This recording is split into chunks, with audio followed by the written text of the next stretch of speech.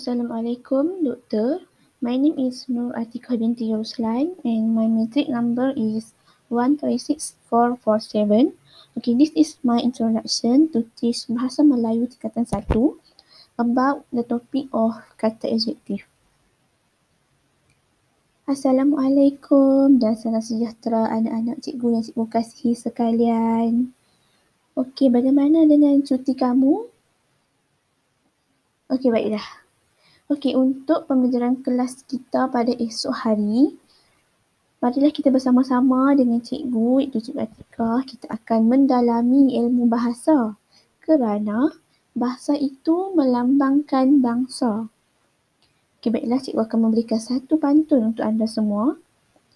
Yang kurik itu kunci, yang merah itu saga, yang elok itu budi, yang indah itu bahasa. Okey, baiklah anak-anak semua. Berdasarkan pantun tadi, cikgu pasti kamu akan tertanya-tanya tentang topik apa yang kita akan belajar esok, bukan? Okey, baiklah cikgu beritahu kamu. Okey, esok kita akan mempelajari tentang aspek tata bahasa iaitu kata adjektif. Cikgu pasti kamu pasti teruja untuk mempelajari topik kata adjektif ini, kan? Okey, baiklah anak-anak semua.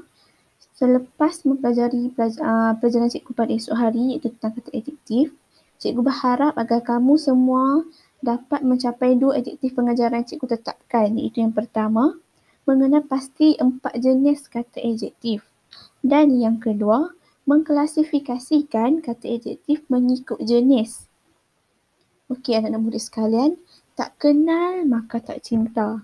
Okey, jadi bagi anak-anak yang berada di rumah bersama keluarga sekarang ini, cikgu nak kamu membaca dahulu tentang kata adjektif ini dalam buku teks kita yang pada muka surat 11 sebelum cikgu akan ajarkan dengan lebih lanjut pada esok hari.